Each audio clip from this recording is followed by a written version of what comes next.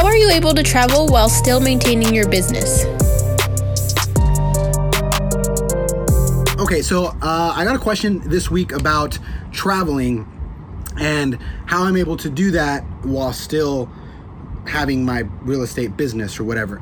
And so it all comes down to having a team. And I've talked about this in the past, guys, but if you don't have a team, then it's really difficult for you to be able to take a trip, be able to disconnect a little bit. You can't do that because the second you leave, then your business kind of comes to a halt.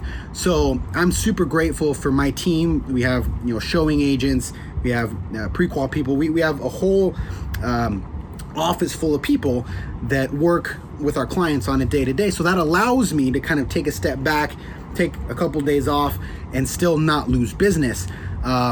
But it comes down to having a team. And so you have to make sure that you have the right people in place, that you're willing to share commissions, that you're willing to pay them, that you're willing to train them and do all the necessary steps to build a good team. And once you have that team and they're well trained and they're competent, then that gives you all the freedom to kind of, go do things like this. Because I won't lie, I have had to work, I have been on the computer, I have taken phone calls, so I haven't disconnected 1000%. But at the same time, I'm here and it's been super fun.